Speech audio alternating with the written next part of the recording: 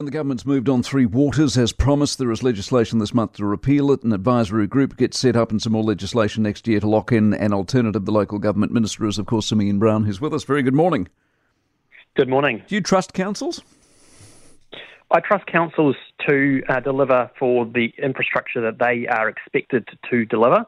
And this is about saying, look, you've asked for local water to be kept with you. We're delivering that. And we're going to set up the process and the structure for them to be able to deliver that over the long term. And when you give it to Wellington, look what they do with it. Well, what Wellington actually needs is it needs the councils to take some leadership and actually have a proper CCO which actually is able to set its own prices and have revenue sufficiency. It doesn't have those things at the moment, and we've already said that. I've made that very clear to the mayors down here. That's what they need to be working towards doing. Do you think, we interviewed a Hawke's Bay mayor earlier on, and they had their own plan, and there's some sharing and going on, and all of those sort of things. That sounded good. If you're a basket case, who's going to share with you? Well, the reality is we're going to expect councils to put forward their plans to be financially sustainable. We will have some regulatory backstops, but we want councils to be working across their regions. And I know a lot of regions are already working through those processes and those plans, so they can have a financially sustainable model to water delivery in the areas. Where's the debt? Well, the debt will be based on the revenues which these new entities will be able to earn, and they'll be able to leverage that to make those long-term investments. And that's about making sure that we have efficient delivery, that we don't just lump it on ratepayers.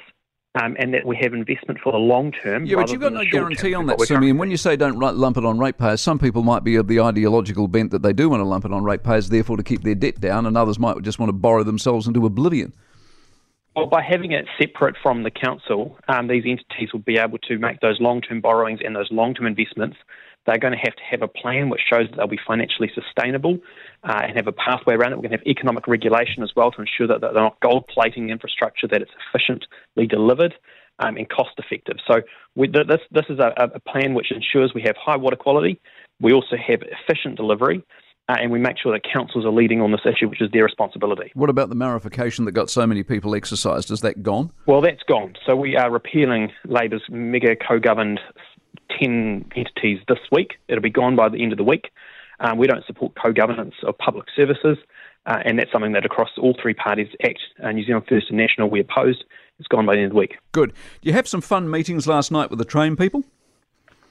Yes, had Kiwi Rail in my office last week, expressed last week my frustration. I think the frustration of many Aucklanders that the heat caused significant disruption across the network in Auckland for commuters. My message is they need to work much more closely with Auckland Transport and the operators to make sure these decisions aren't made in isolation. Right. They need to be working together and communicating far better, so we don't just have disruption all the time. But the good news was the areas where the tracks have been improved, weren't affected, shows the need to keep rolling that out. Yeah, exactly. Hey, we're spending in Auckland, not to bore the rest of the country, we're spending $500,000 on pedestrian crossings. There's one small area of Auckland at the moment, it's been revealed this morning, there are 28 of them.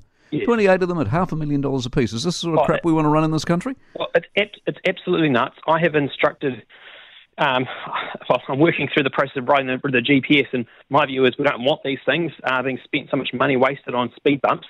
I've already made my expectation clear to NZTA. None of these on the state highways. And Auckland Transport, they need to get with the program that this is a waste of money, an absolute appalling waste of money, and we're going to be turning that money tap off with the new GPS. Fantastic. Good to hear you talk like that. Simeon Brown, who's the local government minister with plenty on his plate. For more from the Mike Hosking Breakfast, listen live to News Talk ZB from 6 a.m. weekdays or follow the podcast on iHeartRadio.